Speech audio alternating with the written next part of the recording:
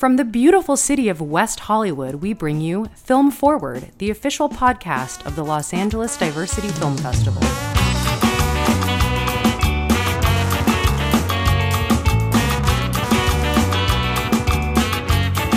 Hello, I am Nicholas Ibarra, and this is Film Forward. This is the inaugural episode of Film Forward, and we are honored to be joined by America herself. Not the country, but equally as accomplished, I would say. America Young is a writer, a director, an actor, a mother, a stunt coordinator, and she is also the co-founder of the Chimera Project, which is a nonprofit organization dedicated to empowering women in the industry. Did I miss anything, America? No, you got it. And I like your use of, there were so many different adjectives you could have used to describe both me and the country. And I think you chose a good one. Yes, I think that was accomplished. that was a good way to go. Obviously, you do a lot. So I've put a challenge in front of myself to try and squeeze the busiest person I know into this 30 minutes for our inaugural episode, but I think we're up for the challenge. I'm honored to be here for the first one, too, by the way. Thank you. Thank you for being here. I'm just going to go right into it and talk about a feature that you've directed, which is now available on VOD platforms, so iTunes, Amazon, Google Play, all of those different, Steam, all of them. The Concessionaries Must Die. Mm-hmm. Talk to us about it. How did this feature come about? Well, so it was brought to me by two producers and who had commissioned a writer to write the script, and they had both wanted to produce it and be in it. And through that process, we developed the script and got it to a place where we were really excited about it. It was independently funded. I'm not 100% sure that the people who gave us the money are not in the mafia. But they were still our angel investors, and without them, we couldn't have gotten it done. There are investors in the film industry who aren't in the mafia? Yeah, that's an excellent point. That's an excellent point. I think they must all be in some sort. And it was an incredible project because we had enough money to make the movie, but we didn't necessarily have enough for post. And I don't know that I would ever do this ever again, but we leapt and hoped for the net to appear. And thankfully it did appear. So we jumped in and we shot all of the location at the theater, which is a gorgeous theater called the Warner Theater up in Fresno. So we were up there for 2 weeks, and then we had a few months to raise some more money and get a cut in and find out our schedule for our actors. And then we shot another week in Los Angeles, and then we had another 6 months of editing and more fundraising, and then we had our last shoot. And our last shoot was in October of 2014. So what is that like? Because I'm sure you're not the only one who has gone through that kind of process where you kind of have to make the film in chunks based off of when certain money is there and working around actors' schedules and stuff, which we often have to do, not just with low-budget filmmaking, but with high-budget filmmaking. How did you have to work around your creative process to, step away from the project at certain times, and then you have to come back to it, getting back into making sure that the film has your vision throughout that? How is that process? It's tough. There's that triangle: cheap, good, fast. You can only have two. Mm-hmm. Well, we wanted it. It's cheap. We had no choice. Right. We wanted it to be good, so we knew it wasn't going to take. It was going to be a slow process. Right. And so when people are working for next to nothing, you have to work around their schedule and you have to be considerate. And we had incredible actors who just kept showing up for us and our crew kept showing up for us over and over again. And at the time, it was infuriating having to have those times in between shoots. But now I look back at it and I realize what a gift it was. Yeah. Because we shot our first block, and then we had 4 or 5 months to edit and see if we needed any holes to be filled or anything that wasn't coming across on camera. And then we had our shoot in February. We shot everything we needed, and then we were able to edit a whole bunch of stuff and go, what would be great is if we had this one moment or this one insert and this. So then when we had our last and final shoot, we were able to get everything we needed to make sure that the story was being told and coming across. And one of the roadblocks that we came across is the intention of the movie from the beginning was to cut away to public domain footage as interstitials in between. That was the intention all along. And mainly because I wanted Audrey Audrey Hepburn in my movie. But and there's some amazing clips out there that are public domain. But then we started realizing that, and this was after our second shoot, that there's a lot more complications to that. So while the footage might be fair use, you can't use their face unless they died in a certain city in over 75 years. They have to have been dead by 75 years. Wow. So Charlie Chaplin hasn't even been dead 75 years yet, you know? Right. Buster Keaton hasn't been dead 75 years yet. So then we started realizing that while the footage is free, we still have to pay their estates to use their face, which is only fair. It makes sense, yeah. But we didn't have that. Right. So then that gave us the time to come up with the backup plan, which ended up being so much even better, which is all the little vignettes that are our little homages to the other movies. Yeah. So it ended up working out wonderfully. But if we didn't have that time to do that, then we really would have been screwed. Yeah. And that's amazing that those little vignettes came as a plan B, because it felt like that was a part of the original right? content. They worked so well, and as a cinephile and a film lover, which this film is an ode to those, I think that was a great choice. Thank you. I mean, it came from us all brainstorming from the team, and I had already watched all of these movies that were public domain and found the exact moments that reflected back to the movie. Right. And so coming up with something that we could use instead was an easy transition, but it was even better because then we weren't limited to public domain. We were able to go for the piece that really represented the characters the best. Yeah.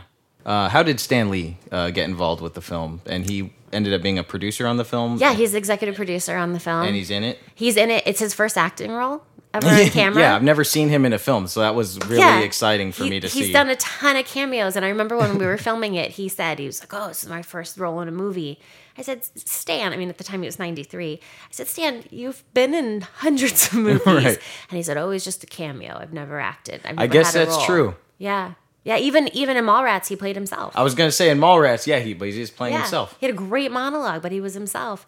So he got involved. I had been doing a weekly comic book show for his YouTube channel for the year before.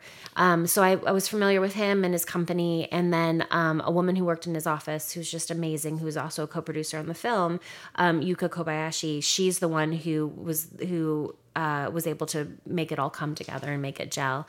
And it just made sense. I mean, the movie's about movie fans and comic book fans, and having him involved in it, it's his brand, you know? Yeah. So, and then having him be in it was even better because he did a great job. He's great in the movie, yeah. And that's funny that I guess it is. I've never seen him play not himself. Yeah. And I, for a while, we toyed with giving him the credit and introducing Stan Lee. Right. But we just decided that would be too much story, too much backstory. Yeah. But he was incredible, and we have him doing an introduction for the trailer, and he's such a great guy. It's amazing. Yeah, he's a pleasure to work with. So you guys didn't have a lot of time to shoot the film. The production schedule is very short, and you are also, for the most part, this was a travel job. Mm-hmm. I've done it before. I know you've done it before, but talk to the audience about what it's like to do a travel job and to make a feature when everybody's kind of away from home. It turned out to be amazing. It turned out to feel like summer camp. So the majority of the movie takes place in an old movie theater, and there are some gorgeous ones in Los Angeles, but the day rates on those were just astronomical. And we came across, our producer, Zachy, came across this wonderful, gorgeous theater up in Fresno.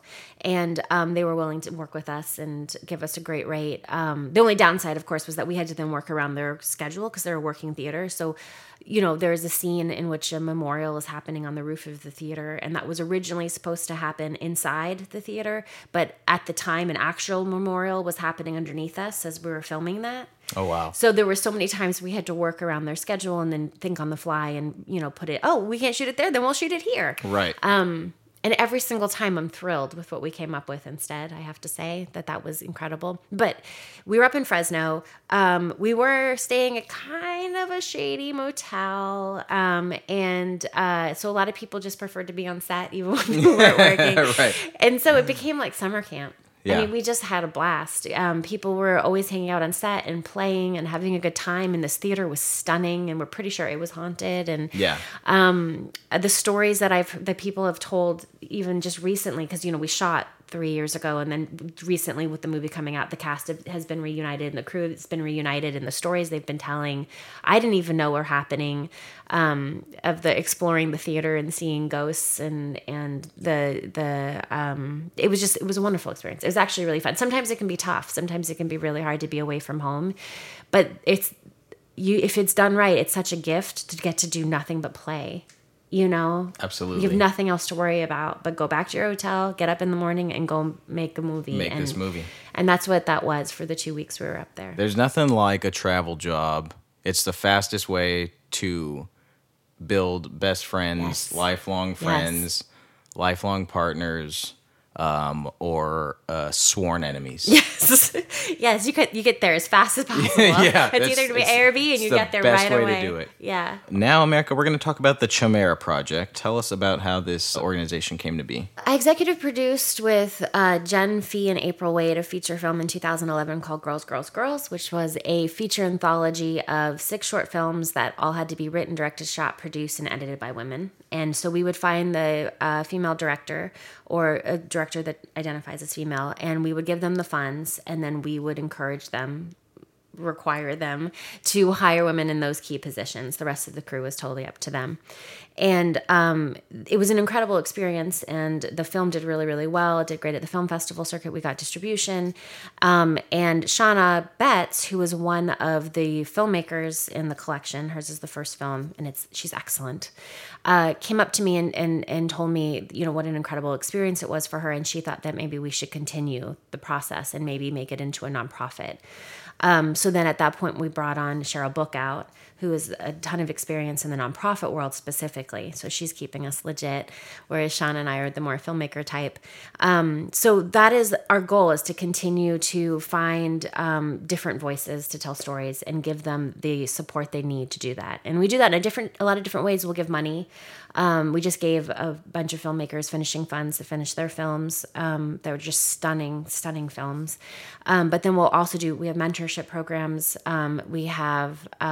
We're doing a flip the script reading, in which we take a script that is very male heavy, and we just literally just flip the roles just to see how it sounds different and just to point out how uneven it is. So at LA Comic Con on the 27th, we're doing a reading from Supernatural. And it's a cast of 10 with one female character being read by one male. So it's a really interesting to just hear the difference of that. We've done Shawshank. That's very cool. It's really crazy. Yeah. It's really crazy. And the most fascinating part is most insults are male or female based. Right. And so finding a way to turn those around, because we flip everything in the script. We found all the pronouns and all the insults. So like son of a bitch. Like, how would you make that a non-feminine insult and a masculine insult? So we had like a 20-minute conversation. I think we ended up with daughter of pricks, right? Like, right. How do you do that switch? Yeah. And so and we also do a lot of panels. And one that we're really excited about is the Wonder Woman filmmaker panel that we're doing also at the LA Comic Con. That website is comicconla.com. And that will be on the 27th at 2 p.m. And we have some just phenomenal filmmakers on the panel. And we specifically tried to pick people who had a lot of hyphenates. The idea is to inspire people in the room who are at the panel to get up and make their own stuff. And so we wanted people with a lot of different perspectives, So we have Sonia, who's a brilliant producer and filmmaker and storyteller, but then she also runs the LA Diversity Film Festival. And we have people who are writers and / producers / directors. Sherry Golke is incredible. She is a filmmaker, and she's also teaches filmmaking at high schools. So she has a great perspective in terms of encouraging people to start. So I'm really excited about that panel too. That's great. Yeah, I saw the list of filmmakers. You guys got a lot of really great people. Yeah. How do you guys find candidates or filmmakers when you guys are doing stuff with the Chimera Project, that organization? Do filmmakers come to you, or do you come to them? We'll open up submissions. So we've done 2 contests. We've had competitions in which we've awarded money, and those will open up submissions and people submit, and then we go through them. And then sometimes we go to them. So in the screening that we had this previous weekend, with people that we had awarded awarded money to. We were fiscal sponsors also to a few filmmakers, which means that by aligning themselves with us, when they're raising money, anybody who donates to their film, it's a tax write-off for the donation. So that way we can support in that regard. And so the screenings were people that we had given finishing funds to, been fiscal sponsors for, or just that we thought were awesome. Yeah. And we wanted to highlight and spotlight and support. So, but most of the time it's open submission. So if you join our mailing list on the website, then you'll be the first one to know about any submissions we're accepting. Very cool. How has the Chimera Project's mission changed, or your day-to-day operations changed since the Me Too movement started, if it has at all? That's a really good question. Our mission hasn't changed. Our enthusiasm behind our mission has definitely quadrupled, and we feel even more power than before to go after it. And the other thing that I've noticed is that the support has definitely increased. I think with the Me Too movement and all of the light being shown on the shadows, people are finding more of a community, and people are seeking out others to try to support them to speak out and have a voice and tell different stories and different perspectives. So I think that is one of the wonderful things that has come out of this movement, is knowing that you're not alone and that there is a lot of insidious things happening. But I think human beings have a wonderful way of taking something really, really ugly and finding the best possible outcome from it. And the Chimera Project has definitely benefited from the good in people coming forward. And you guys recently, just this past weekend, had a screening, right, with some films, all directed by women? Yes, just this weekend, the 13th and 14th at the Arena Cinema Lounge, which is a gorgeous space. We had a screening of films, and it was a collection of films that we had helped with finishing funds, were fiscal sponsors to, or just that we thought were awesome. That's great. It sounds like an amazing organization. As you always do amazing things. Check out the Chimera Project. For those of you who want to come, please come to the Wonder Woman Filmmakers panel at LA Comic-Con. You can get tickets at comicconla.com. It's going to be October 27th at 2 p.m. I will be there supporting. I'll be there with my popcorn. Can you bring popcorn in? Oh yeah, I'm sure you can. Okay, perfect. Then Are you gonna dress popcorn. in costume, in cosplay? What would you dress up as? I'm not a huge cosplayer. What would I dress up as? Maybe something Star Wars. Yeah. Maybe I'd go as Finn. Okay. I like that jacket. Yeah, that's a good jacket. I can rock that. You totally could rock that jacket. All right, cool. Finn There's it no is. judgment. That's the great thing about Comic-Cons is there's no judgment. Like people will recognize the fan in you, whatever that fandom Right. is, and they embrace it. And so I think you should definitely go for it. Okay, cool. Finn. Look for Finn at the Comic-Con. I'll At be the the Wonder only Woman. one, I'm sure. Yeah, the only one, sure. Now I want to talk, speaking about fandom, if we will, I want to switch gears and talk about Barbie, of which I'm a huge fan. Really? I used to play with Barbies a lot when I was a kid. Mm-hmm. My mom is listening. She knows this. And talk about the Barbie vlogs. If you can explain to us what those are and what your involvement is with them. Sure. Barbie vlogs. Barbie, Millicent Roberts is her full name. She has a vlog on YouTube, on the Barbie YouTube channel. And it was the brainchild of Julia Pister, who's brilliant and magnificent.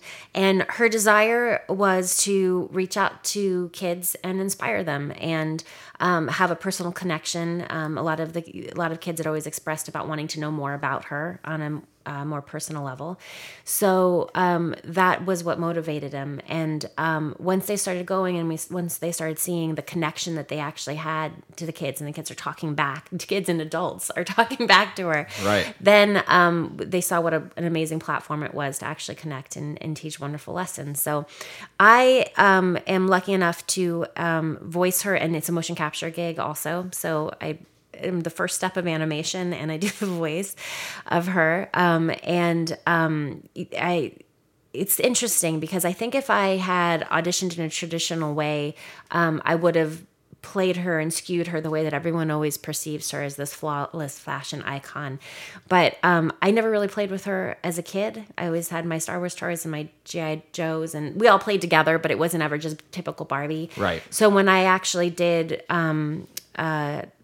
end up doing her, I made sure she snorted when she laughed, and she got just as excited about science as she did about English. And she's just she was nervous. It's her first vlog, and I think that's what makes her so much more relatable, is because she's a real person. Yeah, making her human. Yeah, instead of this flawless icon, which she has been for so long. Right. And what Mattel has done, which is really brilliant, and really headed by Julia, and there's an incredible team of Rosanna Sun and Teal Sperling. Like, they took her flawlessness and they made that a flaw.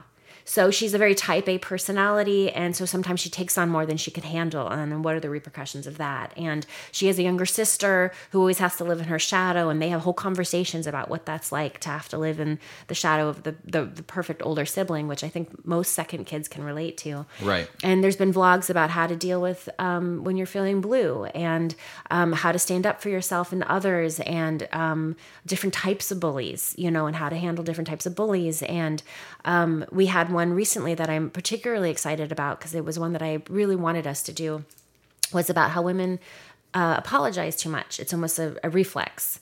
It's not an actual apology, but it's just an apology for taking up space. Or, if you bump into a girl, she'll say sorry, even though you bumped into her. Right. And so the idea of just being aware of the fact that whether you mean to or not, by you saying it, it wears you down and who you are. And then we also just did one on the dream gap, which is something that I had not heard of before, although I knew the concept of it, which is between the ages of 4 and 6 is when girls start to lose their confidence. So you ask a little girl before 4, what do you want to be when you grow up? And she'll say, I'm going to be a princess, astronaut, doctor, lawyer, teacher. Right. Without hesitation. Right. And then you ask a little girl after this dream gap occurs, and they go, I don't know. And they stop raising their hands as much in school, and they start doubting their ideas, and they start second guessing it. Very and interesting. A lot of that has to do with just the fact that our language is so based around female being bad and male being good. Right. So you run like a girl, you throw like a girl, you're emotional like a girl. Girls can't do that. Girls can't be president. Girls can be president too, like implying that they haven't been. Right. And so what's amazing is that the people that I've been working with on this project and over at Mattel, they genuinely want to fix this, and they genuinely want to make a difference. And that's what's been so incredible about being part of it. And then this last season, I've actually been directing as well as voicing and motion capturing her, which has been a dream. Yeah. Congrats. That's Thank you. Amazing. Thank you. It's being honest with kids. Yeah. Really, which sometimes I think we have a hard time doing. Yeah. Because, giving them the credit. Yeah. Yeah. Because we're afraid of scaring them or hurting them, but they're little humans, and I think the honesty is the best policy. Is that somebody wrote that? And they're picking it up. My mom anyway. wrote that, I think. Your mom, I'm sure it was your Yeah. mom. Your mom's a very wise woman. They're picking it up anyway. Yeah, exactly. So we couch it in a way that we don't want to scare anyone, and we want to make sure it's palpable for people to take in. But there's an honesty there, because the genuine desire to make a connection and inspire is there. Absolutely. Cool. Well, we are inspiring. I'm inspired by you, America. And I'm inspired by you. We're going to take a little break, and when we come back, you're going to give me 3. Submissions are now open for the 2019 Los Angeles Diversity Film Festival. Submit today through Film Freeway or at ladff.com. You really want to submit to this film festival. I had mine in it this year, and I loved every minute. All right, welcome back to Film Forward. We are here with Miss America Young, and this is our Give Me 3 segment. So in promoting film, the lovers of film, and the love of film, one thing that we're going to be doing every single week with our guests is asking them to give me and our audience 3 recommendations. Could be films, could be books, but something that perhaps you may have not heard of. So America, let's start. Give me 1. Oh man, this is so hard. Okay, so I'm going to do this in chronological order. The first one that I'm going to suggest is Sullivan's Travels by Preston Sturges. Sullivan's Travels. This movie is a brilliant movie, and it's whenever I start to doubt the power of filmmaking and what I've dedicated my life to. It's a movie about the power of stories. and entertainment and the need for humanity to escape. Right. And the movie was told about the Great Depression happening during the Great Depression, and nothing has changed in terms of the power of story. That's a universal need that we all have. Absolutely. Something that your film also deals with. Yes, that is something that The Concessionaires Must Die Now, available on VOD, also deals with. See that? See how that all works? That was so good. Such a brilliant plug. That was really nice how you did that. Give me 2. 2 is Brothers Bloom with Mark Ruffalo and Rachel Weisz, who's just effervescent in it. Oh my God, I And love Rachel Weisz for and some everything reason, that she's it's- in. Right. Oh, this was a part written. Like, she couldn't have, it's just, Ryan Johnson directed it, and it's amazing, and I'm always surprised at how many people have not seen it, and I love it. I have not seen it. Oh, I love it. And this is her role. I mean, that they're all her role because she's incredible. Yeah. But this is like something she could really just sparkle in. It's added to my list. See, Yes. this is why we do this segment. This is the fun of it. And give me 3. 3, I am going to cheat and say 2 indie films. Okay. We're going to compare budgets. These Cool. 2 fit under the budget of the other 2. So one that's out now is Non-Transferable. It's a really fun rom-com that's on Amazon, directed by Brendan Bradley. And that's just, it's fun, and they shot most of it in Turkey, so the footage is stunning. And then the other one, which is coming out soon, is Diani and Divine Meet the Apocalypse. It's hilarious. It's a comedy about the apocalypse, and it's done by Gabe Diani and Etta Divine, and it's hilarious. So I think it's coming out soon, so definitely keep an eye out for it. Cool. We will add America's titles. And then I'm going to throw in a book, just because Okay, yeah, please. I'm breaking all the rules on the first day. I'm in the middle of reading Children of Blood and Bone, and I'm captivated. It's incredible, and it's a story mythology of something that I've never read before, and the characters are wonderful and rich and gorgeous. So if you feel like reading a good book, We all love reading good books, or at least we should. we should. Maybe we should more. So that was Gimme 3. Thank you, America. Even though she gave us 6, so she's twice as good as everybody else who's ever given me 3, which is no one. Right, the first and last. yeah. You're never going to do this again because you're going to be like, oh, she already broke all the rules. No, I mean, it's the first episode. We can change it to Gimme 6. It's such a great segment because people have stuff that they cherish and want to share with the world. It's just going to get people to narrow it down to 3 is going to be your challenge. It's tough. Yeah, Yeah. it's tough. I'm glad I don't have to answer. right. America, thank you so much for coming today. Thank you so Thank you much. for being our first guest. Yeah. We couldn't have picked a better one. Thank you so much. And again, we will see everybody at the LA Comic-Con on Saturday the 27th. America will be there. I will be there. Sonia, the director of the Los Angeles Diversity Film Festival, will be there, as will many other great filmmakers. And I'll be in some sort of cool jacket, yes, perhaps. Star Wars inspired. Star Wars adjacent. Star Wars adjacent, we'll call it. Cool. Thank you, America. Thank Thanks you. for being here. And thank you all for joining us on Film Forward. For more information about the Los Angeles Diversity Film Festival, visit us at ladff.com. And if you enjoyed Film Forward, please subscribe to our podcast.